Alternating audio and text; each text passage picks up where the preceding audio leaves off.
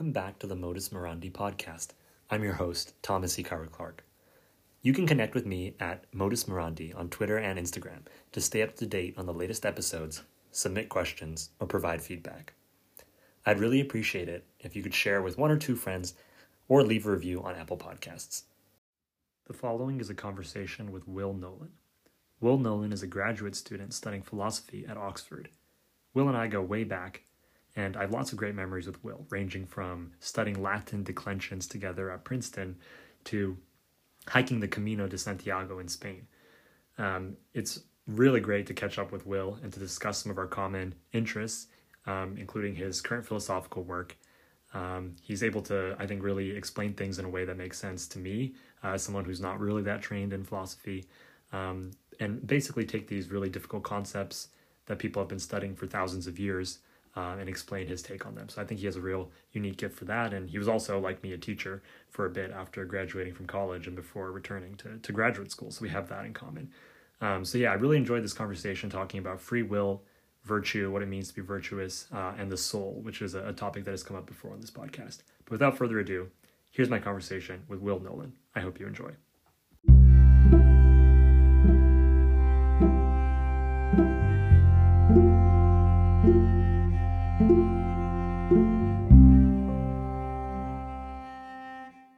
Hello, Will. How are you? I'm well. How are you, Thomas? Thanks for having me on. Well, I'm a little sick actually at the moment, recovering from a bad bout of food poisoning. I'm really mourning the loss of all my gut flora and other intestinal bacteria that have kept me company for so long and have been decimated by E. coli or salmonella or whatever it is. But it's okay. I will recover. I'll drink some probiotics and replenish the population in my gut. Yikes! I'm Yes. I'm sorry to hear that. But you're feeling better now. Yeah. I'm feeling much better. I sleep fine. No more like major symptoms. It's just that like when I eat things, it occasionally still upsets my stomach. I feel like my stomach hasn't quite returned to like normal digestion yet. Okay. But yeah, it's fine. I feel fine. Yeah. So Will, tell us a bit about yourself. Tell us, well, maybe first of all, just where are you right now? Right now, that's a very relevant question because there has been some mobility. Currently, right now, I am in Oxford in the UK, where I'm doing my master's in philosophy. It's called the BPhil because they like to use funky names that no one else can understand. It's the bachelor's in philosophy, would sound like an undergrad to anyone who's normal, but it is indeed a 2-year master's. I am in the UK currently, though I've had a little bit of back and forth to the US, where I'm originally from, because of all of this COVID situation that we've been learning how to navigate. The UK was on lockdown, and so I was back in Princeton, where I did my undergrad, and was able to have a kind of intellectual community there, which I think is important when pursuing a degree, and I think perhaps particularly important with philosophy, where you kind of need to argue things out and talk with people. To balance out my kind of intellectual interests, I try to cultivate the emotional side of myself as well. So there's several ways to do that when you're analytically thinking about how to improve yourself, which is how philosophers spend too much time thinking about their own lives. Reading fiction is one of these important means. Right now I'm reading Middlemarch by George Eliot. An excellent book so far. I spent a lot of time reading Jane Austen while in England, because I was in England. So that was the reason I did that. And then outdoors as well, I think, are another way to cultivate something beyond the cerebral side of the self that can become out of proportion when studying just contemporary analytic philosophy. So I've done a lot of that as well. Hiking and backpacking, leading freshmen on orientation trips throughout the American wilderness. So that's a little backstory, and I'm sure we'll get more into the specifics of what I'm pursuing with my philosophy and the questions that I'm hoping to answer. But that's a general picture. That was a nice intro. Thank you. But I noticed that there's lots of things that I know about you that I feel like we didn't get a chance to address. So let's start at the beginning. Where did you grow up? I'm curious. I mean, I know, but I think it would be interesting to hear with that and hear about some of maybe your your anecdotes from your childhood and youth, and how that pushed you towards pursuing philosophy, first at Princeton and then now at the graduate level at Oxford. But yeah, what was your childhood like? Sure. Yeah. So to quote Michael Scott, we can start at the beginning. No, no, no, no. Let's start before the beginning. So when I grew up in Williamstown, Massachusetts, it was my dad's first job. So my family literally moved there when my mom was pregnant with me. So I'm the youngest child in a family of four children. So I'm the only true Yankee because all of my other siblings were born down south in Virginia, and I'm the only one who really was born and bred in New England. So we spent most of my childhood there. We actually, and this is a bit of a homecoming to be back in Oxford, spent 2 years living in Oxford and another year living in another part of England in a little godforsaken town called Loughborough, which both were for my dad's academic work. He's a sociologist by profession and still teaches at Williams to this day. So I grew up in a kind of very rural Western Massachusetts town, Williamstown, the namesake of, or rather, yeah, the namesake, the college gave its name to the town. I was homeschooled for many years. I would say that much of my upbringing was dominated by a kind of love of the outdoors and sports. So it was no accident growing up in the Berkshires and right 5 minutes from Vermont, 5 minutes from New York, 2 hours from the Adirondacks, an hour from the Green Mountains. It was no accident that I would grow up loving hiking, skiing, and other such outdoor activities, sometimes sailing if I got lucky in the summer, things like that.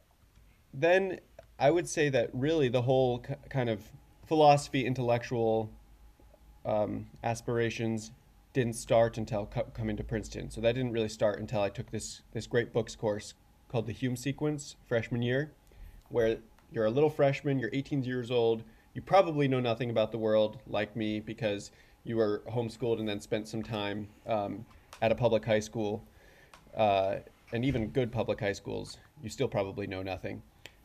But the Hume Sequence, they just took the Iliad and the Odyssey, they started there, they threw like 36 books from the Western tradition at you, and you just worked your way chronologically forward to kind of give you a foundation. And I would just say, without getting into specifics, that's where I was intellectually awakened, and it's been a journey ever since. Wow. So during that humanities sequence, when you read like the entire sort of Western canon of philosophy and literature, was there anything in particular that stood out to you that really had an impact on you? This is, without being too precise, I just remember reading Cicero, and I think we read maybe one of his defenses. So he would write these law court defenses essentially for his clients. And we read one of the most famous ones. And I remember just thinking, this guy is just like us. I don't even remember specifically what it was about. I don't remember the kind of ins and outs of the argument. I just remember thinking the problems that the ancient world faced are the exact same problems that we face. They're still human. They've got personalities. They've got grudges against people. I remember just realizing that history is not dead, but in fact, we learn so much about ourselves by reading history. Cool. Yeah. I've had actually a previous guest, Zartosh. So you know Zartosh too. He was on here a couple of weeks ago, and he was talking about how when he read the classics and stuff, he was struck by a very similar idea of how very little has actually changed, and you can relate on a personal level quite strongly to these historical figures. So that's interesting. No, I think that's the value point of convergence. I think that's the value of it, and I think to read historical things well and relevantly is to be able to read them in a way that they speak to, yes, perhaps contemporary societal problems, but also just personal questions, and that's how they're going to be most valuably approached. Very cool. Okay, and then so you were at Princeton for 4 years doing philosophy, and then did you come directly to Oxford? No, so I actually spent a year teaching high school, which is like me. Like you. It's another thing we have in common. Except that you did it for 2 years, and I didn't last that long. So you lasted a little longer. But tell me more about that. What did you teach? And I don't know, what did you learn about yourself through teaching? Yeah, so I taught the subjects I taught were literature, which was certainly going out on a limb for me, and then philosophy, which was more that ended up being what I majored in, and so that was more comfortable. Um, but I guess two big takeaways from the year. Number one, huge respect for people who give their lives to this profession. It is an incredibly important time in young people's lives. It's incredibly formative.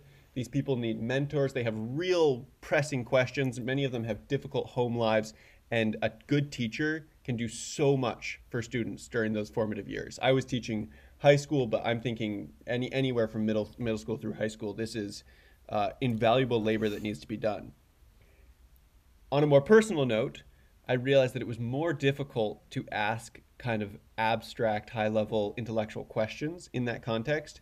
And so a lot of the work of the high school teacher is bringing things down from that level to the concrete examples. So you say, you will know about politics because you know what it's like when a soccer team coordinates or something like that. You have to come up with these kind of simple examples to explain concepts to many students who aren't intellectually inclined by nature. So that's what that was, that second part that ultimately led me to want to go on to further study as I'm now doing. But I still definitely am so grateful for that exposure to have understood that first thing that I was saying, which is just the absolute crucialness of this time in people's lives and how much good can be done during those years. Cool. Yeah, yeah. No, that's very cool. Yeah. I definitely feel like I have similar thoughts as well for my 2 years in teaching, and it is always this constant I guess awareness that's required to translate certain concepts into whether, as you said, something more digestible, and constantly reading the room, seeing if that metaphor worked, or seeing if that analogy is being sort of soaked in by the students, and readjusting if necessary, constantly changing course to make sure everyone's still on board. Yeah, Would, it's yeah. Go ahead. Sorry. well, I was just going to ask. So I probably don't see myself going back. Would you consider teaching in the future again? Yeah, yeah. So I mean, for at least for now, I'm sort of stuck on the graduate school path, and I'll be starting a PhD next year, and so that'll occupy the next 5, 6, who knows how many years of my life. Yeah. All So I your mean, best but I years. am very very interested in teaching, and so I will get some teaching experience as a graduate student, like as a TA.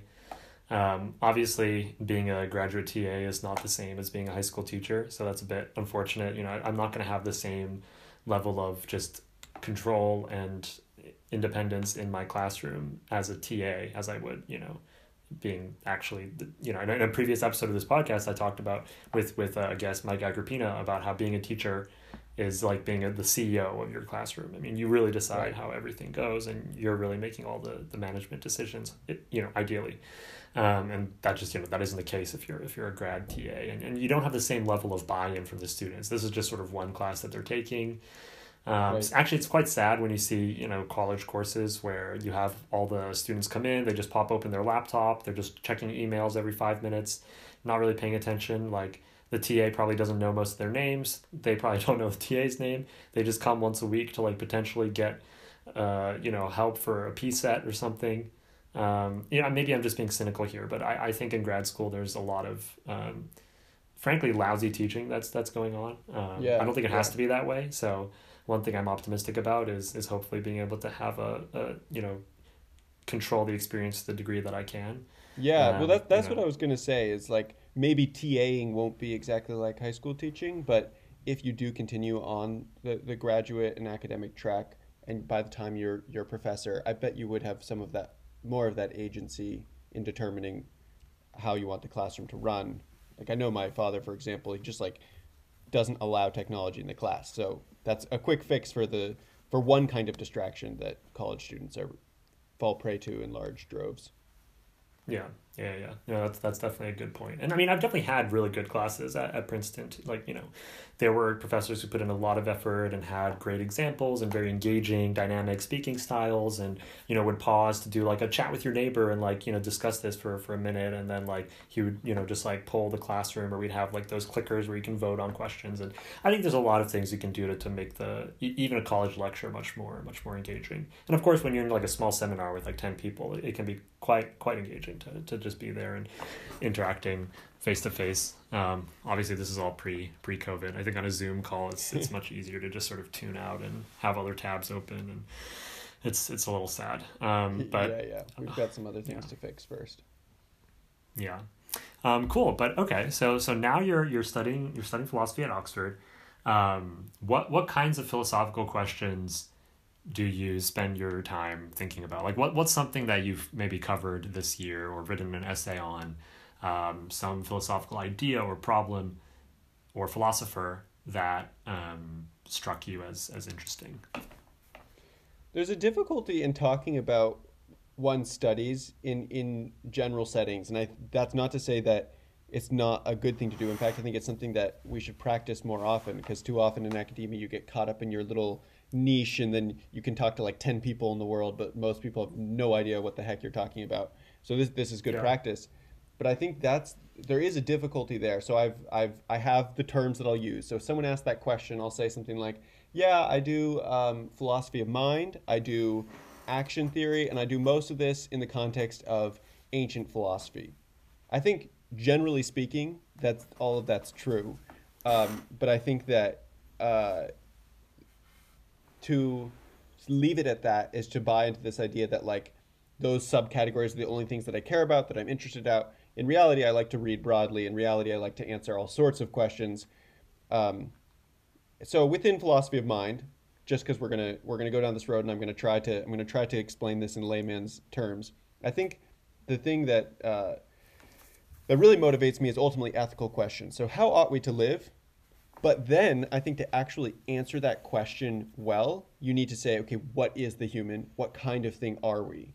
And so that has led me to a bunch of what philosophers call metaphysical questions, questions about the nature of reality, the nature of the person, and in particular, things like the mind-body problems. You may have heard of this. This is a sort of modern problem, probably dating from Descartes, where if we have all this conscious phenomena, we think abstractly, we have things like language, but at the same time, all of our knowledge seems to come through our senses, through our body. How the heck do these two interact with each other? That's in a nutshell the mind-body problem. So I'd say questions along the lines of the mind-body problem are the sort of things that I pursue, but as I said, mostly in the context of reading ancient Greek philosophers. Okay. So which particular Greek philosophers have thought about this? Because I mean, this sounds like quite a modern thing to think about. Like, for example, even in modern cognitive science, departments at universities, they're talking about things like this and how the brain interacts with, what is consciousness, what is awareness, all this stuff.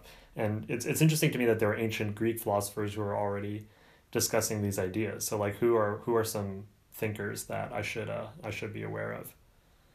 Yeah, well, maybe, I mean, just a quick caveat, maybe I oversimplified in saying that they really speak about these things. Of course, there's this whole, like, translation that has to happen beyond just, like, the literal translation. I mean, like, it's not as if Aristotle, who I've done most of my reading with, Aristotle writes De Anima, on the soul, in a little book, and he's not dealing with the contemporary mind-body problem per se. But he does care about how do humans know, how does abstract thought emerge from my perception of that flower pot, a very particular object? How do I then come to this idea of like universals? How do I then have the concept of flower pot as a kind of abstracted entity? So he's dealing with, I think, very similar questions about the nature of human experience and existence. But no, yeah, I don't think the Greeks have the language for what we call contemporarily the mind-body problem per se. I see, but there's philosophical work that they did that is relevant for this problem, basically. Yeah, exactly. I mean, all men desire to know. Yeah, so interesting.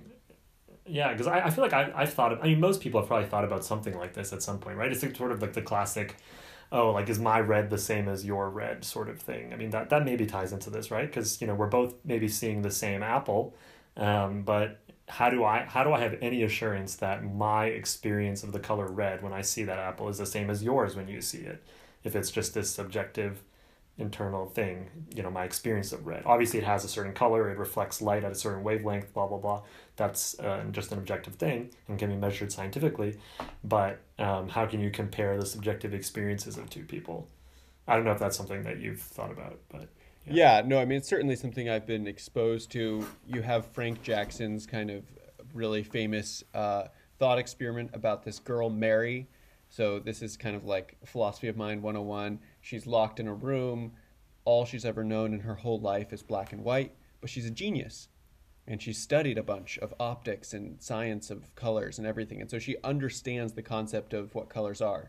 Then one day, someone opens up the door, sunlight comes streaming in, she steps out into the world, and she sees a red apple or any red object. And the question is, hasn't she learned something new? Hasn't something happened that she didn't have before? So this is a slightly different question than the question of like my experience versus your experience. But it is this question of there seems to be something different from when we talk about color as the example that we're using, I guess, outside of us versus the experience inside of us.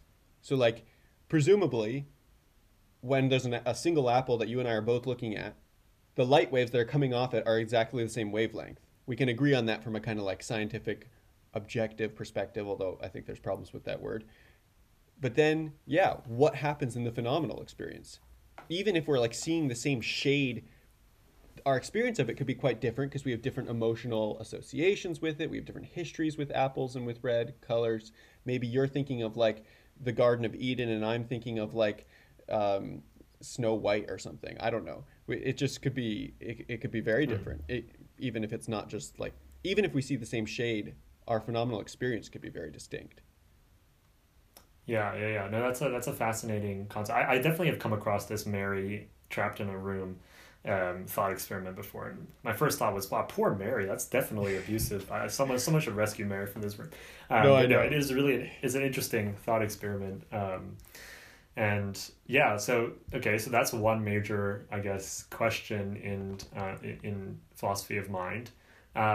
Would philosophy of mind also deal with questions like free will? Like, can you, as someone who has a mind, actually control things in the world? Like, can you actually have an influence on things, or is the world just this deterministic set of processes that all started from an initial set of conditions following the laws of physics, and your like, this would be like one view, right? The deterministic view that you don't actually have any free will. You just are your self-awareness and consciousness is just sort of this illusion that is produced as a phenomenon of these causes, but you can't yourself cause things to actually change. Yeah.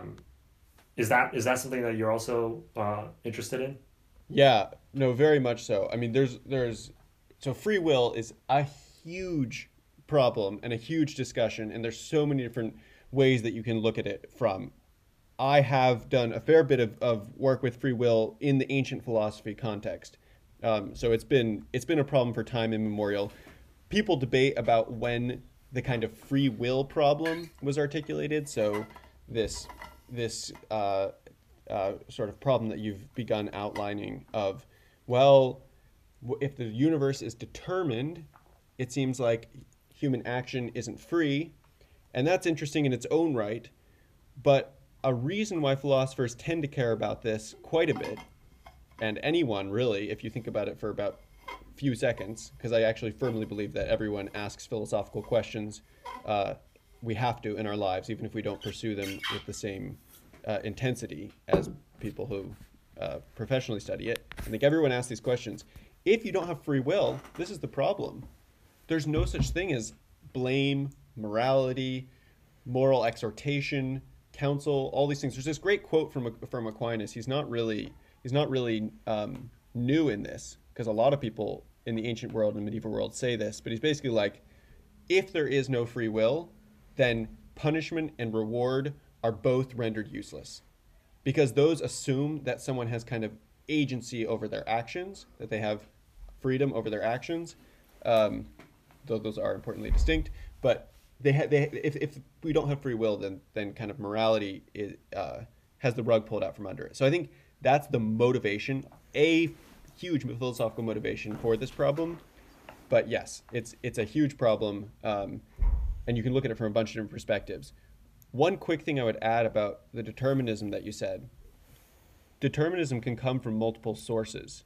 So today, I think we tend to think like, oh, atomic determinism. Somehow, if we just look at brain states and compare atomic or subatomic or molecular level interactions, then we can just know the decision that the human will make. We can know the action that will kind of be spit out, just like a function machine or something, if all we are is wet robots. That's one kind of determinism.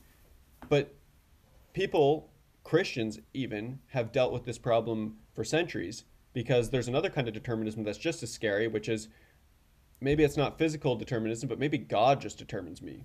Maybe I have no freedom over my action because God is just the source of all action in the world. And so from the very beginning, one of the first real articulations of free will is Augustine in On Free Will, De Libero Arbitrio. And that's his concern there, is that God's omnipotence or power or providence just determines everything. And so he's trying to defend human free will against that. So yeah, I'll stop there for now, but just I think it's an important thing to flag, like free will versus determinism can take many different forms. And the physics form is one of them. That's fascinating, because there are many, many different ways to break down the problem, right? Like when you said, if you don't have free will, then, sort of what's the point of, like, what does morality even mean, since you have no control? But then it makes me wonder, it's like, well, if there is no free will, then even talking about it doesn't really, we can't help but talk about it. But like, if we are talking about it, that means that we're predetermined to do so. So what's the point saying that we shouldn't talk about it? But then saying that is already predetermined. So it's just like no, there's this great little story. I think it's Zeno of Citium, the founder of the Stoics, and he tells this story of a slave and a master. And the slave says, "Listen, I didn't mean to do the thing that I did. I didn't mean to steal from you or whatever crime he'd done. I was just determined to do it." And the master said, "And I was determined to beat you." So like both of them didn't have freedom, and so it's just the whole thing collapses very quickly. Right. Like you could imagine that, like, I don't know, perhaps like, well, I don't know what you think about like animals, right? But even if animals don't have free will and they're just following certain biological, imperatives, like you can still train them by punishing them and rewarding them, right? So like even if they're just completely robotic, it still might make sense to have punishments and rewards, because it will train them to do what you want. So, a society may still want to have rules and have punishments and all that to train its robotic, non-free will having citizens to act in a good way. But of course, bracketing, right? Who's bracketing the question freely of like, making who's the free decisions? Exactly, yeah. So I mean, I don't know. And like, then your other point, go ahead. Well, I was just going to say, in that example, the trainer themselves isn't free, I would assume. Like the government or whatever is just composed of determined agents, and so it's a regress. Yeah, turtles all the way down, I guess. I mean, I'd like to personally believe in free will, because, well, I'm just attached to the idea that I'm free. Although sometimes it does feel like you're not free, you know what I mean? Like sometimes it feels like, do you ever feel like when you're about to do something, you kind of already know before you do it that you're going to do it? Yeah. Did you ever have that feeling? It's like, it's like you habits. sit there thinking about it and you're just like, but I know I'm going to do this. Like, or it's like there's a chocolate bar sitting on my desk and it's like, I mean, I do have the freedom to wait. I mean, I could, but it's like, I know I'm not going to. I know I'm just going to eat it. And then you eat it. And then, I mean, obviously you can try to resist it more and more, but what you mentioned about habits, I think is a good point too. Because one of my sort of beliefs, or something that I've been thinking about recently, is the idea that we focus a lot when we talk about morality.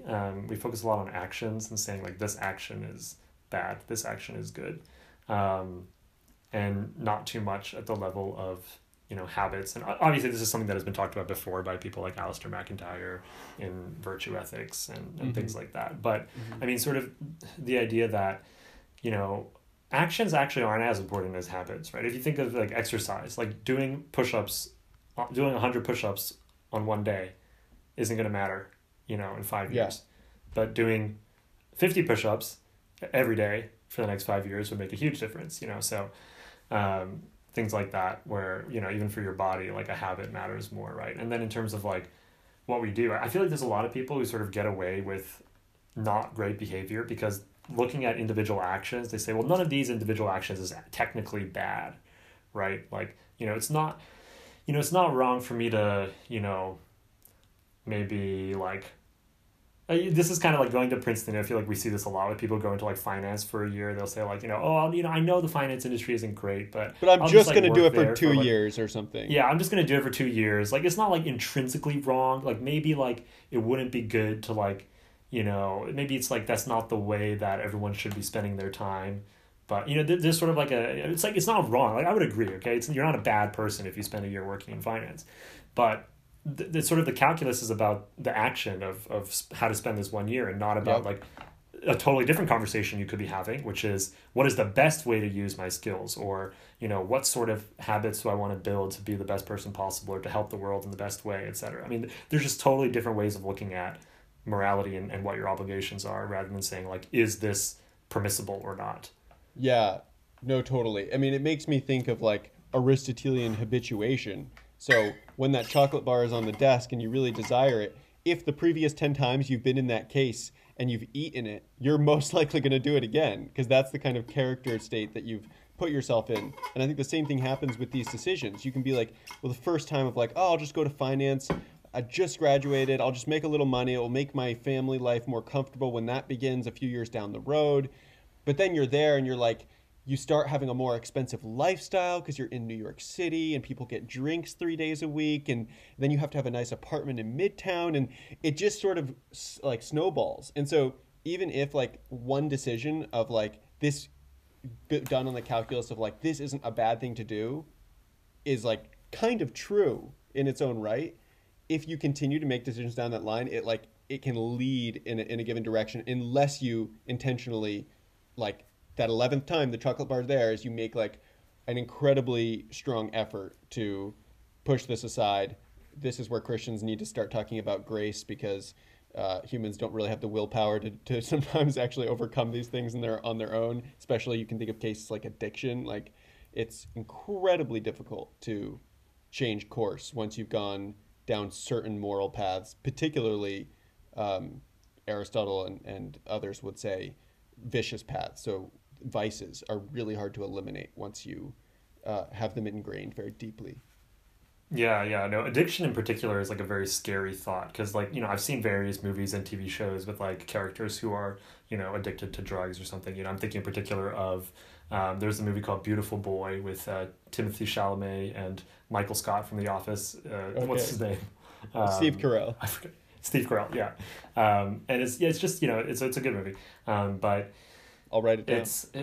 It's just like, wow, you really like your agency, your free will is just taken away. I mean, you in the presence of, like, I feel like it's something that if you haven't been addicted to drugs, you just cannot understand, like the desire to, just say anything, do anything to get, your next high. At least in the way that it's portrayed in the media that I've seen. And, that can lead to a lot of other problems like homelessness or, infection with diseases and trouble with, personal life and family and all that. But, so much, like, we think of ourselves as agents with freedom and, you can choose good or bad. But, like, I wonder what happens when you start to doubt that about yourself, when you start to, like, feel hopeless in the idea that you can even choose to change the way your life is going. And perhaps, like, I mean, obviously drug addiction is not the only kind of addiction. There's many other kinds of addiction. But even short of addiction, there may be people who just feel like a great despair about the idea that they can't do anything to change their life, Yeah, very much so. I think this is something that the philosophical discussions can sometimes just gloss over because it's dealt with in the analytic mode, which is do you take the red pill or do you take the blue pill? And then you're just like this rational agent. But the reality is that we are rational and emotional agents, and that makes things very complicated very quickly. And so there isn't that kind of ideal freedom that we hopefully have, at least in some instances in our life, when we're sober-minded and awake to all the relevant reasons. We hopefully can have that kind of freedom. But I think, yeah, very often we're shaped by emotional responses or addictions or things like that in a way that tends to undermine freedom.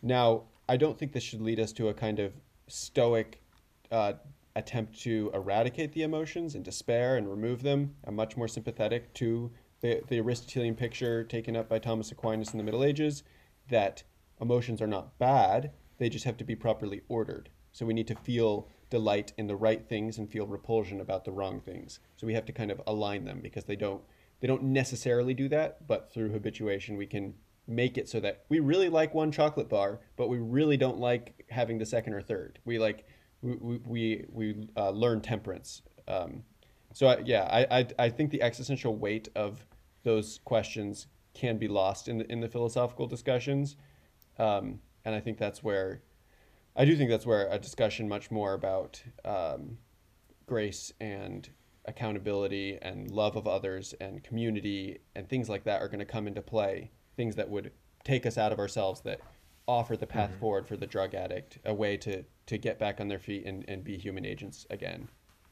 Yeah. I know, I totally agree with what you said. And I think, it's applicable to everyone. You don't have to be addicted to anything, or be a drug addict or, what, like everyone has some struggles with, ways in which they want to improve, ways in which they should improve. And, as you said, having some structure around you to make that decision easier, because we're not just these brains and vats that can say, okay, willpower, I'm going to just white knuckle my way out of, doing this bad thing. It's actually incredibly liberating to feel to find it easy to make the right decision, right? To not reinforce the bad thing, but reinforce the good choice, and then the choice gets easier and easier and easier. So it's as you said, choosing not to have the third candy bar, again and again, and then over time, it actually becomes distasteful to you to do that thing that once perhaps you were tempted to do. And that's very freeing to realize that I don't even want to do the bad thing. And that's in some sense much, when you get to that point, is much more rewarding than saying oh, I really, really wanted to do it, but I just barely hung on by a thread to not do it. That's heroic in some ways, good for you for trying, maybe that's what you need at the beginning. But in other ways, it's that's tough. You're putting yourself through a lot psychologically if you have to make that sort of decision constantly. Right? You might be able to do that for one thing, but not for another. Maybe you can do that for drugs, but not for food, or maybe you can do that for whatever your the thing is. On that point, Aristotle makes this distinction between continence and virtue. So virtue is when you both know the right number of cookies. Let's say there's a plate of 10 and the right number is 1, just for shorthand. You both know that and you desire that emotionally, and both emotion and reason are in line, and that gives fruit to the action of eating just one cookie. The continent person externally looks exactly the same. He only eats one cookie.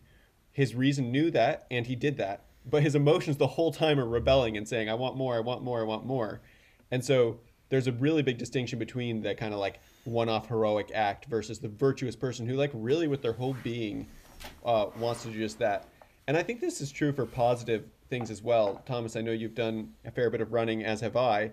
And when you start running, a lot of people will say on their first run, that's awful. How do you like running? That's just so painful. If it really stayed that painful, no one would jog daily like some people do.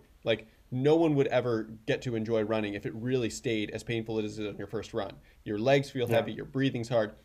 The fact is, after you've run for a month or two, it gets really easy. It gets to just be a joy.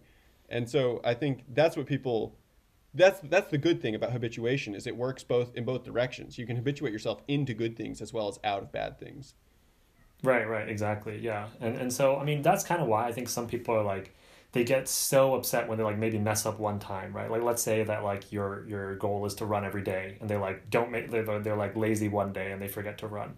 It's like that's actually not a huge deal. Like, everyone has like a bad day where you slip up. Right. It's like the more important thing is to like not let that cause you to become so pessimistic that you then just like stop running for the next month. It's like if you just say, okay, I had a lazy day, but I'm gonna get right back to it tomorrow. Yeah, yeah. Then that's actually fine. That's completely fine. A year later, you're not even gonna know the difference. Yep. If you're on a diet and you have like one day where you just eat a whole tub of ice cream, like don't beat yourself up and be like, oh my gosh, I'm the worst person. I can't ever stick to this diet. It's like, okay, that's not great, but like okay, like move on from that. I think people are often very hard on themselves because they're looking at it from a very action oriented point of view and not a virtue oriented point of view, in which case it's like, maybe look at like the frequency in between those indulgences, right? It's like maybe before you were eating a tub of ice cream 3 times a week, and now you're doing it like every 2 weeks. That's actually a huge improvement. And then maybe let's work on getting it to like once a month and gradually step towards improvement. And I think this is so often why people fail with like New Year's resolutions and stuff, is because they view it as this like absolute or nothing. And so or Lenten resolutions as well, like the people who a week into Lent, a week after Ash Wednesday, are like already eating ice cream again and spending time reading news that they said they weren't going to, all the things that people do. And I think it's because you view it as all or nothing versus like, you know what? 75% is way better than 0%, and it's a lot closer to 100% than 0%. But the moment that we like don't hit 100%, we just give up on the whole project. And this is just something you can observe probably in lots of areas of human life. Yeah. There is a question I want to ask you about on the topic of free will. So I'm currently reading this book about AI and the future of life in a world with super intelligence. The book is called Life 3.0 by Max Tegmark, who's a physicist at MIT. There's lots of books about this, right? About sort of the singularity and building superhuman AI, and then it's going to take off and become super smart and all that. Personally, I'm a little skeptical of some of these claims. I mean, it may happen, who knows? I just don't think we're on like the brink of any sort of like AI domination sort of thing. Again, I could be proved wrong, but I just don't think that's coming anytime soon. However, I wonder, like, in principle, should we even acknowledge the possibility that there could be a superintelligence in silicon? Obviously, there are computers that can do way more calculations than a human can and really do amazing things. And there are even computers now that can do pretty human-like tasks. They're getting decently good at machine translation, at image recognition, at lots of different kinds of things. However, like, do you even think it's possible that a machine could be self-aware in the same way that we are? And okay, so if not, then first of all, why don't I let you answer the question? Do you think it's possible? So I think there needs to be a distinction between self-awareness and free will, first of all. So okay. Would you prefer to deal with one or the other? Yeah, actually, that's a good point. I always think of them as going together, but you're right, they're not necessarily. This doesn't have to be the case. Why don't we just look at both? So, I mean, do you think it could be self-aware, and do you think it could have free will? Okay. So I think there's times in the past when I've been more optimistic about this, but I thought that might be possible, which I guess really actually isn't all that optimistic about where things would go, but I'm pretty doubtful of it at this point. Caveat, I have no knowledge about AI except like what pop articles will tell you. So why do I think I can say this? I think a couple. Wait, which one are we talking about right now? Self-awareness? Sure. Yeah, we can start with let's start with free will. Okay, start with free will. If that's okay. Cool. Yeah. First is like a simple question of trust and authority. There are people who do this kind of stuff who seem to me to be ever more convicted. And these are secular and religious people, both sides there, who just say, yeah, it can't happen in principle. Like the neural networks are pretty cool and they're pretty complicated. It will not yield agential action. It will not yield freedom. It's always kind of what we put into it or what we tell it to pay attention to. But it's ultimately, we're building the structure, and that puts the limits on the kind of thing that it can be. No matter how fast the processing power, no matter how much data it can store, these are still the guardrails, and it's still at base a deterministic system. The other thing that I've philosophically just begun to realize and it was actually in reading Epicurus, an ancient philosopher, that I realized this. He has this whole theory of freedom that seems to be predicated on random atomic motion. People freaked out in the 20th century. They were like, oh, he foresaw quantum mechanics or something, because he has this idea of like the swerve where an atom just kind of jolts to the side, and people were making a big deal out of it. It's clear that he did think this and he did teach this. But the problem with the theory at root is that an indeterministic swerve is very different than free action. Like if our brains freedom was determined by an indeterministic atomic swerve, that's still not us doing it. That's just an atom bouncing in a way that doesn't follow the normal laws of physics. So because freedom is not guaranteed by determinism or indeterminism, that philosophically makes me very skeptical that at least anything structured in the way that our computational machines are structured now could ever become agential, because even if we have like a really sophisticated quantum computer, that's still not free. It's just indeterministic according to normal laws of physics. On the other hand, if it's macroscopic and composed of parts like my MacBook Pro, it's still just deterministic, and of course there's no agency there. So in terms of freedom, I'm pretty pessimistic. But maybe that's I think an important distinction to make, to talk about the difference between free will, like having actual freedom, and then just being impossible to predict, right? Like just because something is random and impossible to predict, that may simulate freedom, that may look free because there's no way to track the determinacy. But, that doesn't necessarily mean it is indeterminate. I mean, it could still be deterministic. And so I think that's a good point. However, I do wonder, like, why aren't these arguments also applicable to human beings? Like, we're also made of matter. Sure, we're not made of silicon, but we have types of neural circuitry in our brains. We have atoms moving around. Like, why do these arguments not also lead to the conclusion that human beings don't have free will? This is the question, but I mean, it's the big question, so it probably can't answer it totally. But I think the big concept to keep in mind is that many theories of the person, and particularly ones that I find quite compelling, say that there is more to the person than what you're going to see with the MRI scan in the brain.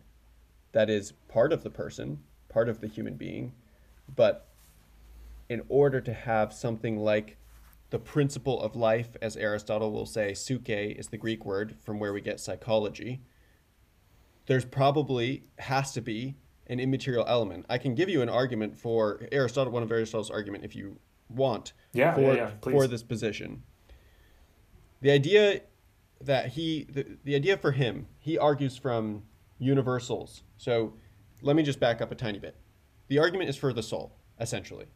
Now, the danger with when you hear that word, and the reason why I like to use phrases like mind-body problem and things like that, and not just say soul straight up, is because soul has all these connotations for being an irrational, religious concept carried on through traditions through the ages, but not something that we can ever actually truly believe in.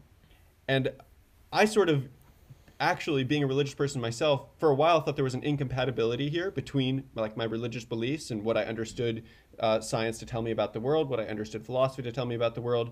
But what I've come to believe is that actually not only is the religious concept a lot less mystical than a lot of people make it out to be, but that the scientific philosophical concept of the soul is actually itself an essential explanatory part of nature. So here's the argument quickly. Human minds are capable of knowing universals. This is different than knowing a particular. So let's take the example of a triangle. There's the particular triangle that the teacher draws on the whiteboard. This is an individual instance, and as Aristotle's terminology puts it, a particular. But humans are also capable of knowing the universal concept of triangle. So maybe my teacher's drawn it on the board 3 times. Maybe I've seen a cookie cutter shape of this. And maybe around the time I'm like 5 years old, I finally get it. I can close my eyes. I cannot have anyone talking to me. And I can, in my mind, call to mind the definition of a 3-sided planar figure with angles equal to 180 degrees. I can not only imagine the image of this, I can articulate this general concept, which then in the future, again, allows me to recognize particular triangles. So the next time the teacher draws that on the board, I can point to that and say, that is a triangle. So Aristotle's question is basically, well, how do we know this kind of universal concept? How is that possible?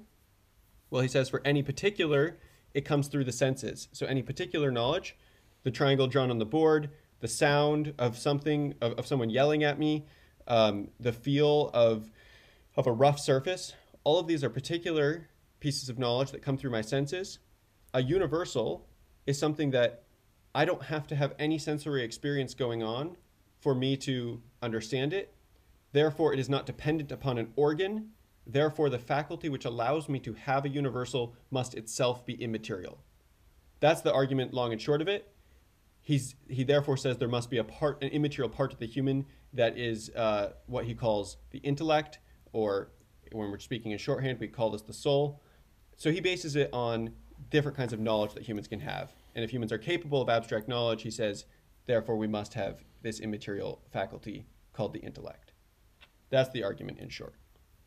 Okay, so I see. So there has to be something immaterial, which we can call it whatever, we can call it different things, but something beyond. You're more than just the sum of your bodily parts, essentially. Yeah, exactly. And this kind of abstract knowledge, something like the word and, like any part of language, any part of these abstract concepts, mathematical concepts, whatever, they don't seem to be anywhere in the world. It's not as if like all the particular triangles were destroyed, that like triangles would cease to exist. We'd still have the concept of triangle. So that's the basic idea, is that there must be this part of the mind, this part of the human where they can exist, but it just turns out that it's not material. But what if we just say that like they're just memories stored in your brain? So they are stored in an organ, your brain, and they're just like in the form of memories or knowledge. Well, there's a couple problems with that. First, particulars have to be instantiated in one particular place and time. And so it would seem weird to say that Thomas Clark has a triangle in his brain. Let's say that, I'm sorry, Thomas, you're annihilated and cease to exist. I still have the concept of triangle. How is that possible? How is it so communicable? Because the particular, namely if it was stored in your brain, is gone. And yet I still have the concept. So how did that happen? Well, can't there be copies of it? Okay, so yeah, this is getting a little bit more in the weeds, but I'm happy to say that every time you or I think of a triangle, we do think of an image accompanying it, and that image is probably like functions in our brain, right? It's probably like chemical processes. But the question is that the universal?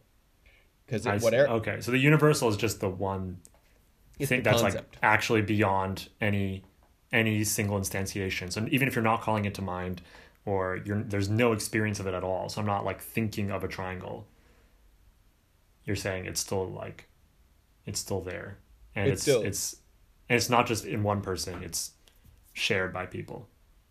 Yeah, exactly. So like we have the same concept in our intellects, and we it's a fascinating idea. I need to think about this, but definitely it's definitely worth thinking about. Yeah, sorry to take us a little far afield. I forget exactly how we got here. Yeah. No, it's good. But we're talking about AI, and if, that's right. We have souls or not, and what's different between like why can't the argument that machines can never have freedom, why would that argument not apply to humans? And so the argument would be, I take it, that we have something immaterial that machines don't have. Right. Yeah, exactly. And that this is also responsible for our freedom, presumably. This something immaterial within us. Like you could never find it with a microscope or a scan or some kind. Like there's just something in us that you would never be able to find scientifically, empirically, that is responsible for our freedom.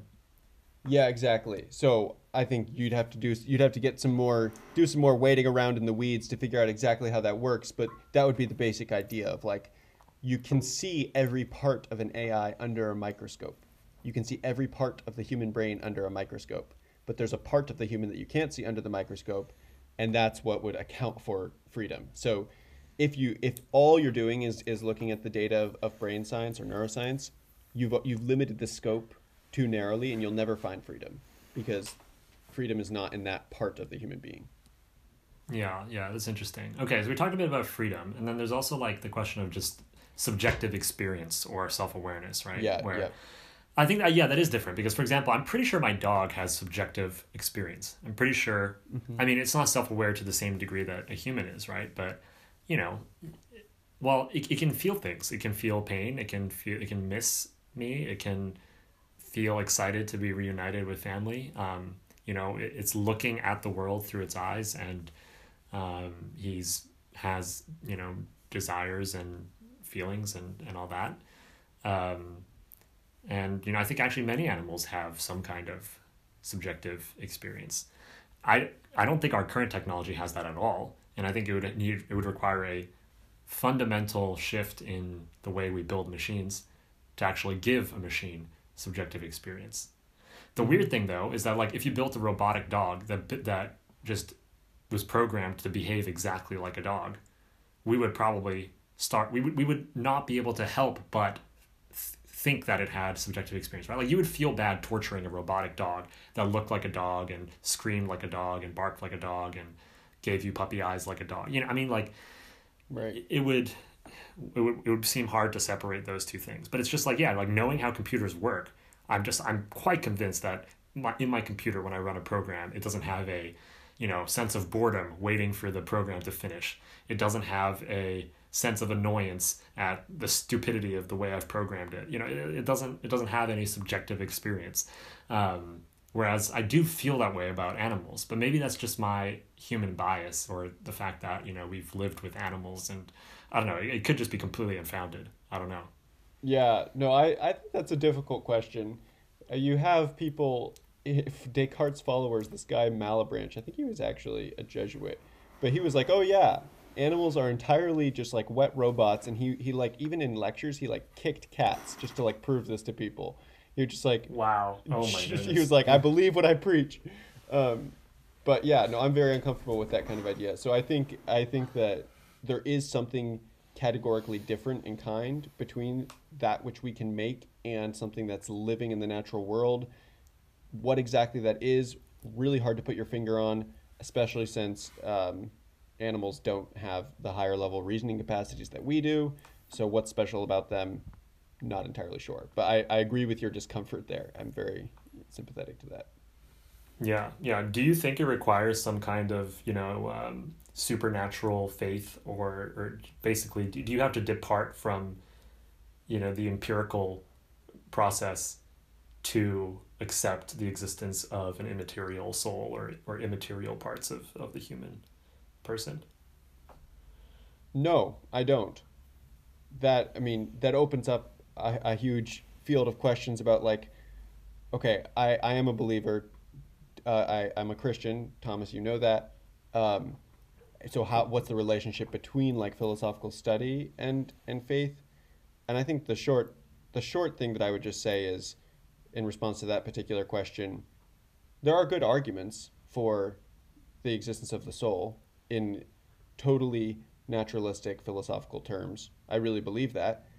But at the same time, I'm probably more open to being convinced by those arguments because of my pre-existent religious commitments. That's certainly true as well.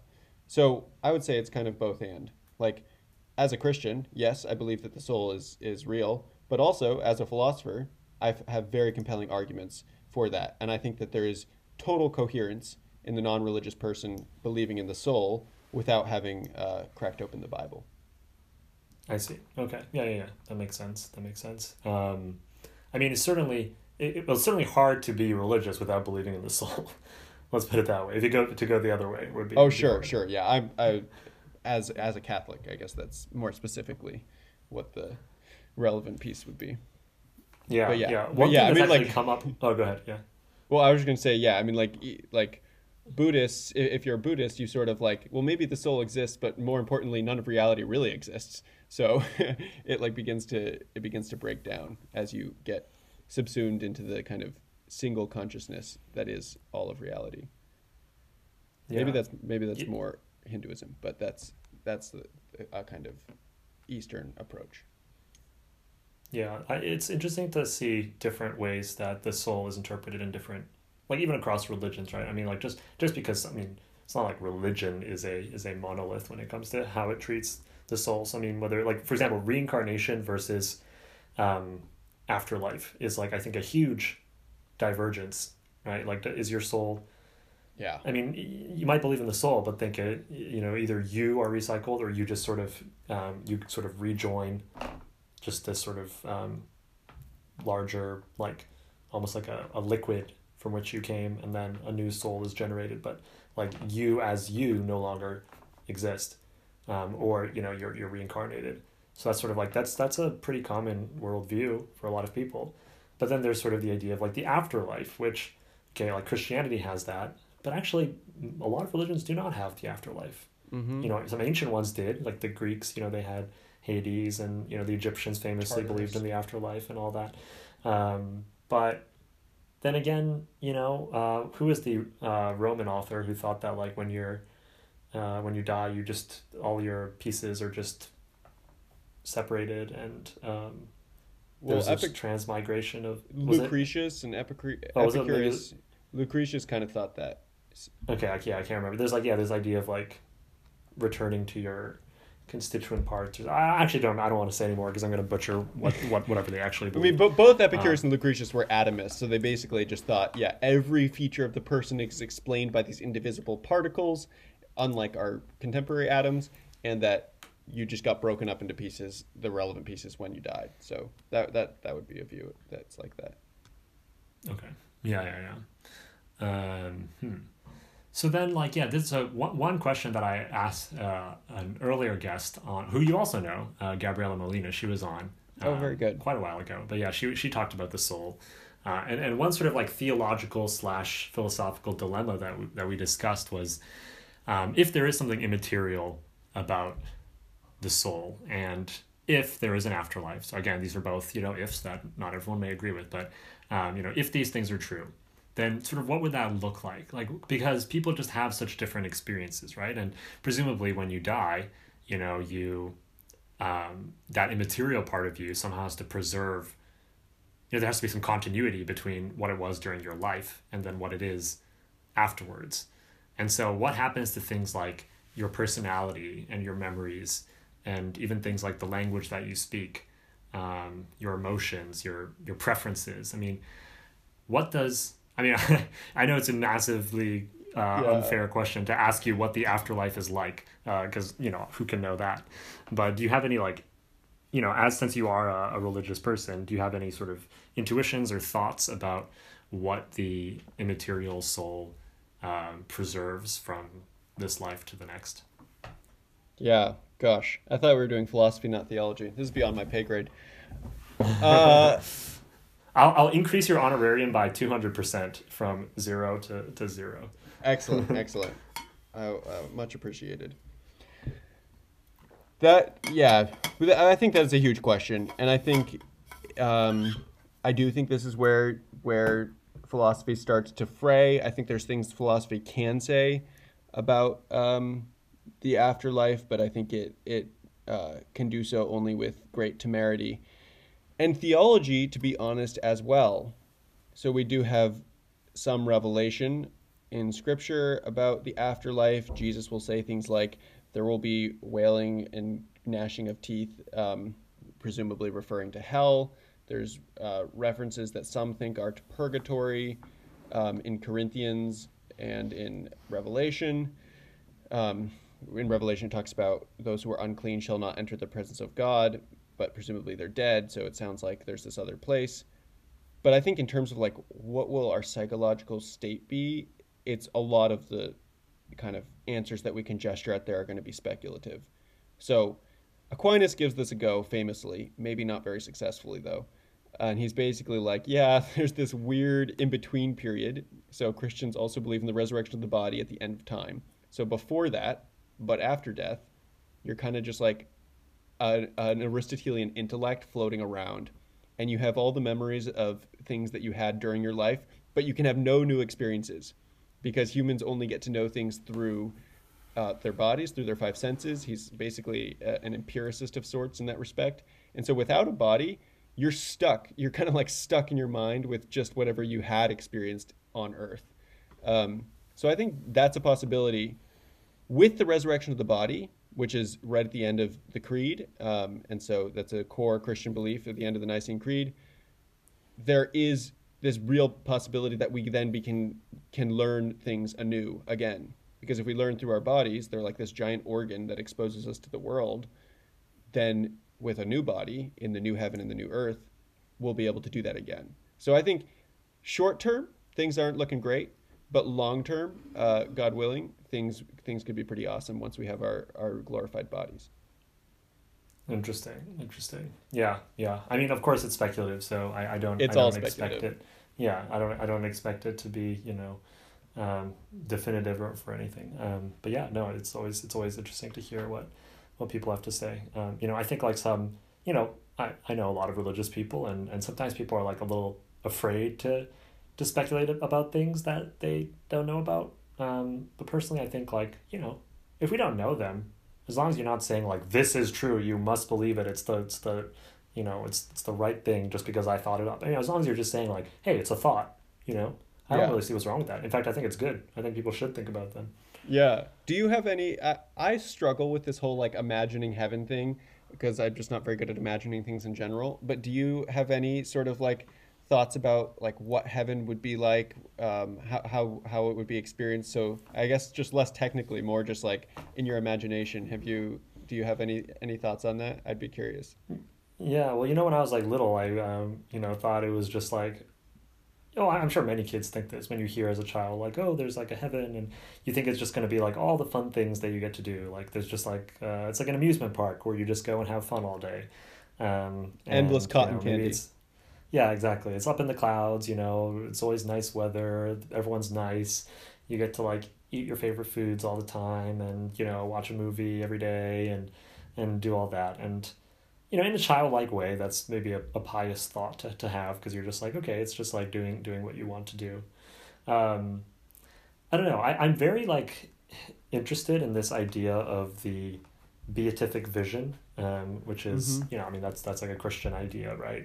But, like there's a scene in Dante's Divine Comedy where Dante sort of gets a glimpse of that, right? And he's just sort of on this journey. But he sort of gets this glimpse of the beatific vision. So what is the beatific vision? It is just, I guess, pure, just beholding God directly, right? And in a way that we just cannot understand on this earth. And that to me is like really, really, I think, stuck with me because, I think there's a part of me that didn't like the idea of focusing too much on just things that feel nice to you. I mean, like, we know our preferences about things are often very messed up, right? Like, we like things that aren't good for us all the time. And so the idea that, an eternal reward is going to just be you doing things that you like, that just felt sort of phony. Like, what? Like, I like lots of things that are bad, so, what? Take that freedom from me, please. In fact, there's a whole view of hell, right? So if you've seen this movie, it was actually in the Twilight Zone. There's this episode in the Twilight Zone where they think, it's classic. It's kind of like the Good Place or something, but everyone's dead, and they think that they're in heaven because they can just do whatever they want. So like this bank robber goes there and he can just like rob banks. He never gets killed. Like the police try to catch him, but they're super clumsy, and he can just rob a bank every day and take as much money as he wants. Everyone just lets him, and then so basically he just does whatever he wants, and he's like, he thinks it's heaven at first, but then at the end of the it's the Twilight Zone, so you have that moment where you kind of like things get spooky, and then he realizes that actually it's the other place. Oh yeah. Precisely because he can do whatever he wants, right? Right. So again, instead of thinking of hell as like, oh, it's just like you're being tortured in fire and brimstone constantly, it's like maybe think of that as like where you can do whatever you want. Yeah. Which gets old really quickly. Yeah. And then think of the beatific vision as something that we cannot really comprehend right now.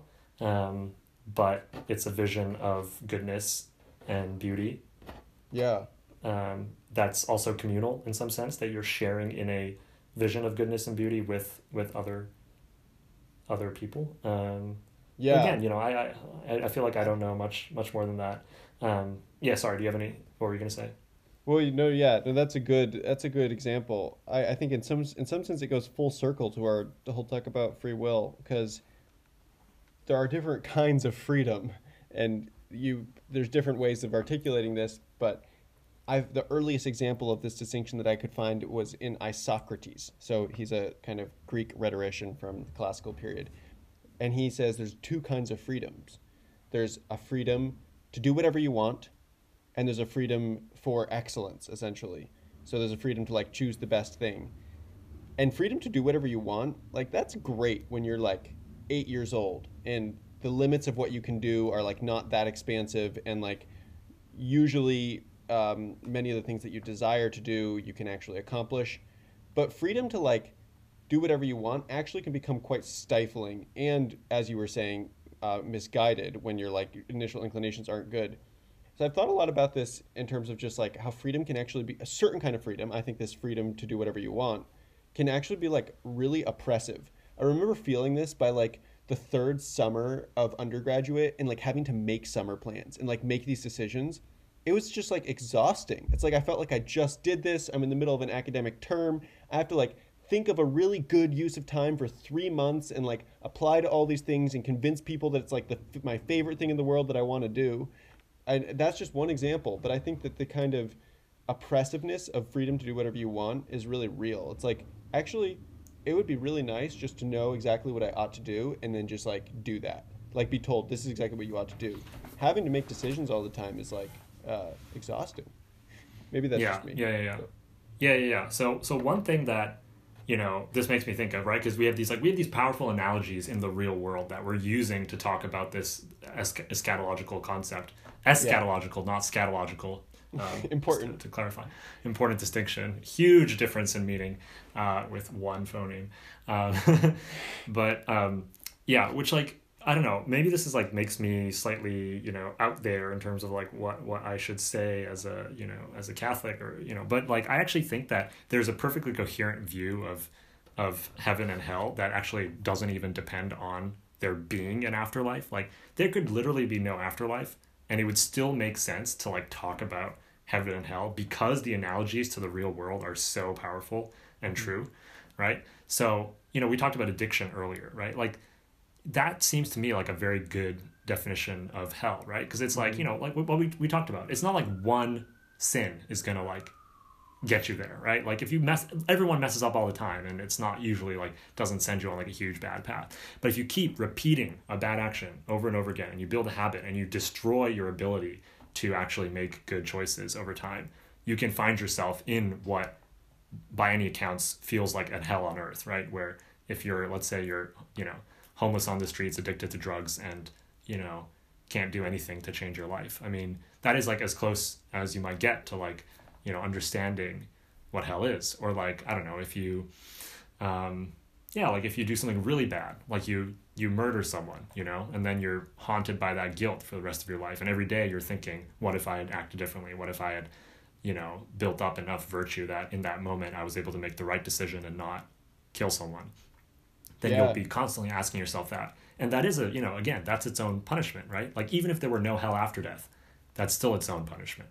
And you could say the same with heaven, right? Where it's like, by building virtue in the way that we were talking about earlier and focusing on the habits rather than just specific actions, you can actually build, not a utopia. Like I don't really believe there are actual utopias on Earth. That's why it's called utopia. It means nowhere.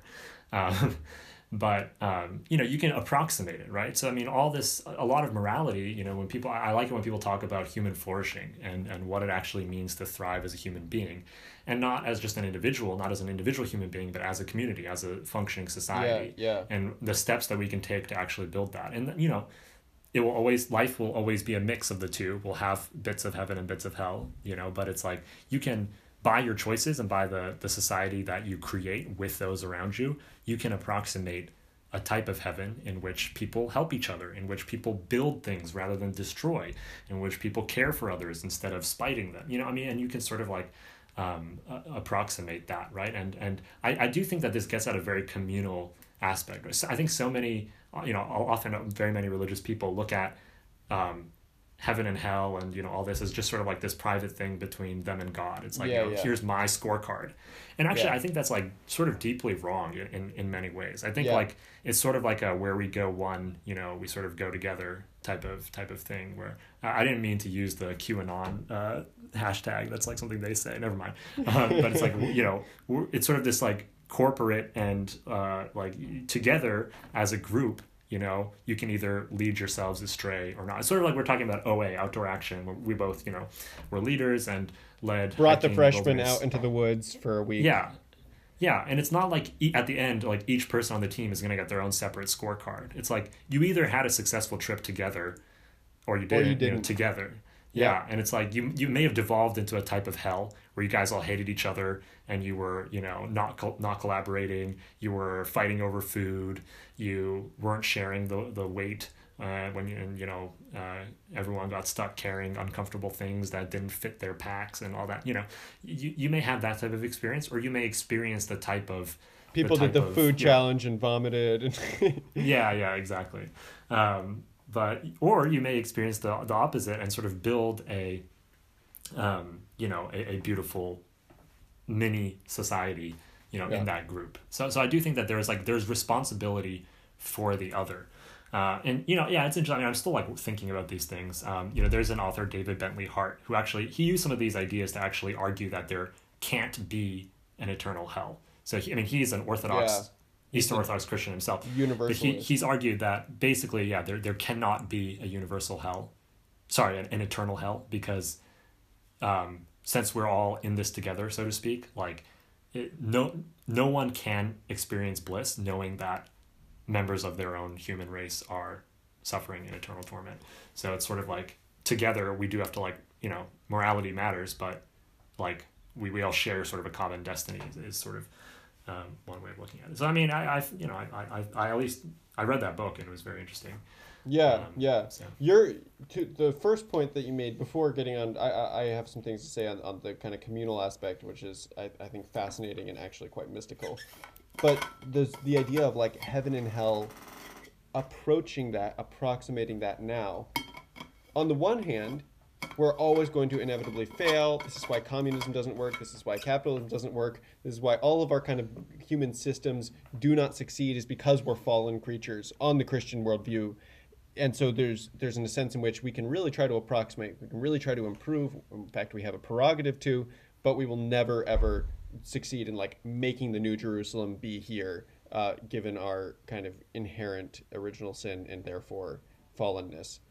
That's like the kind of tragic side of it. But I think that you're absolutely right that there's like a sense in which we have to move towards these now. And in fact, heaven and hell might not look so different from where we are now. You gave that the example. You brought up Dante earlier, and I just remember how in reading the Inferno, first time I read it was back in that Hume sequence. His punishments are so creative because they're so exactly like what the sin is. So there's the circle with the hoarders and the spendthrifts, and the hoarders have to spend eternity receiving these heavy stones. They're just like handed these giant stones that they have to deal with because they're hoarders. So they're just like constantly taking in stuff. And the spendthrifts, on the other hand, are constantly lifting and handing over these giant stones. And they're like pushing them around the circle towards the other group. And the other group has to like take them in. And it's that process for eternity. So that kind of like sense in which the afterlife is not going to be all that different from how we've made ourselves to be in this life, I think is really well taken. And I think the same could apply for heaven, where in reality, if you learn how to have peace with your brethren and joy and love of God and worship in this life, well, hopefully not a whole lot will have to change in the next life if you're saved and all that. On the political thing, quoting someone who you may know, she says, "Salvation is a group sport."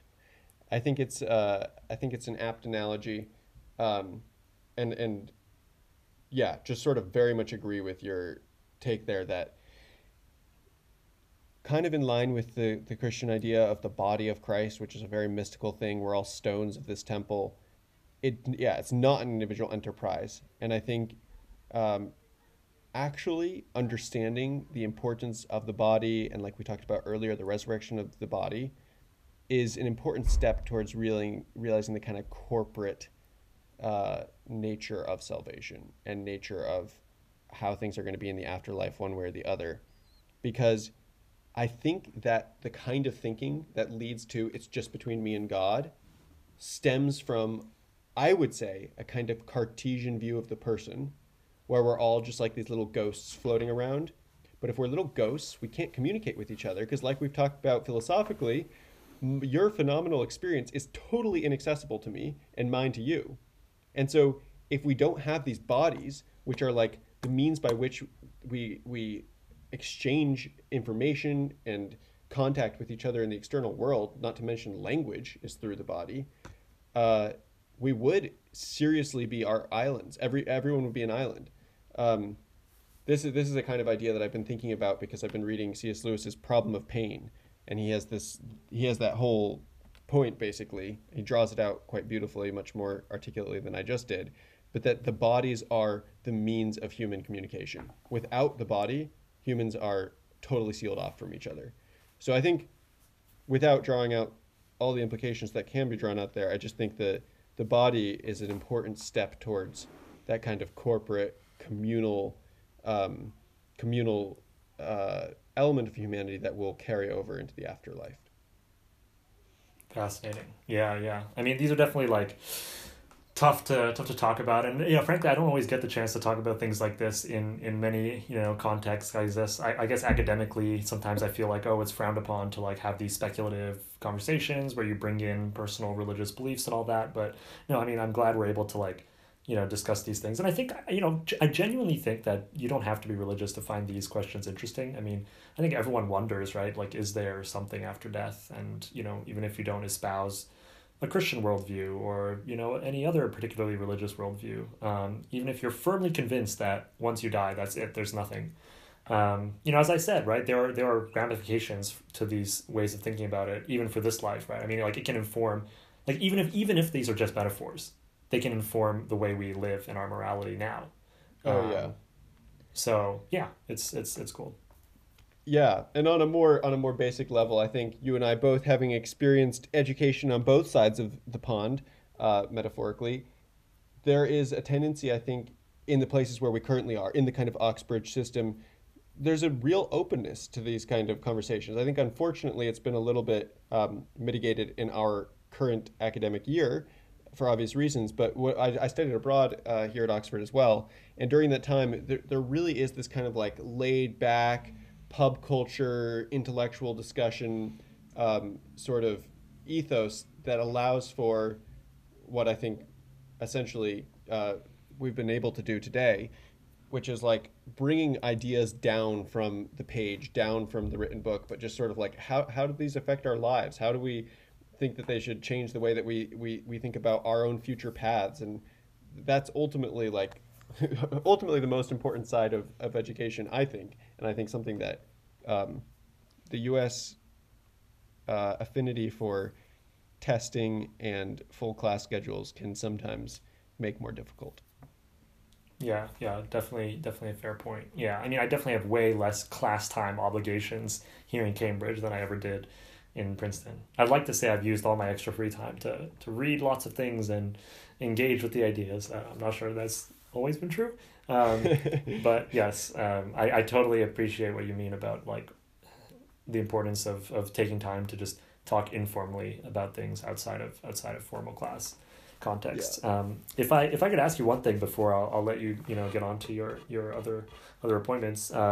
One thing I haven't been consistent about asking this to my guests, but I would like to start asking more consistently is, do you have any recommended either books, films, or things that I can look into? Not they don't have to be like technical or super academic, but something that you think would be a good introduction to some of the ideas that have shaped you, that have impacted your outlook. Okay, yeah. I'll take probably 5 seconds to think about that one because there's a lot of different directions I could go. But I think fiction, I'll just start here. I mentioned Jane Austen. For reasons that I'll let you figure out for yourself, I think Persuasion is the one that's most relevant to modernity, as it were, and can speak to us most closely. So I'd really recommend Persuasion out of Jane Austen's 6 full-length published novels. One nonfiction, and I'll try to end with philosophy, but one nonfiction, this book called Deep Work, which you may have heard of. It's by this guy, Cal Newport. Yeah. Excellent practical advice on it's how to be a student, but he uses the term intellectual worker. So it's how to just do any kind of work in modernity well while avoiding the pitfalls of too much email and things like that. So really, really I listened to a podcast with Cal Newport, and I like him a lot. I mean, just quick pause on that. Do you think it's possible to like work a full 8-hour intellectual workday? Like if you're an academic, like can you actually use your brain and do solid research work for 8 hours? No, in one day? I think we max out around 4 or 5, but I think those 4 or 5 have to be totally free of distraction, which is so rare and so difficult for us to do these days. Okay. But yeah, no, I agree. No, I think 40 hours of academic work is that's a myth. I mean, maybe 40 hours of work because you're doing you're filling out some application forms, you're responding to your professor, you have some meetings, whatever. That's fine. That counts towards the work, but like actual reading and research, yeah, that kind of depth requires an engagement that can't be spread thin. Yeah. Okay, cool. And then final one is philosophy on the stuff that we've been talking about. And this is going to be a little bit erudite, but I would recommend De Fato by Cicero on fate. And it really deals with tons of the questions about determinism, about free will that we've been talking about. And the great thing about it is it's a kind of anthology because he recounts the Stoics say this, the Aristotelians say this, the Epicureans say this. He comes a little bit after all the Greeks, and so he really can just recount all of the ancient positions. He's a Roman, he's writing a little bit later. So that's what I'd recommend philosophically, De Fato. Cool. Very nice. All right. Well, thank you so much for being on the podcast today. I appreciate your time. I'll let you get on to other things, but it was great having you on, and I will keep thinking about these ideas and would love to have another chat at some point. Thank you, Thomas. It was a joy.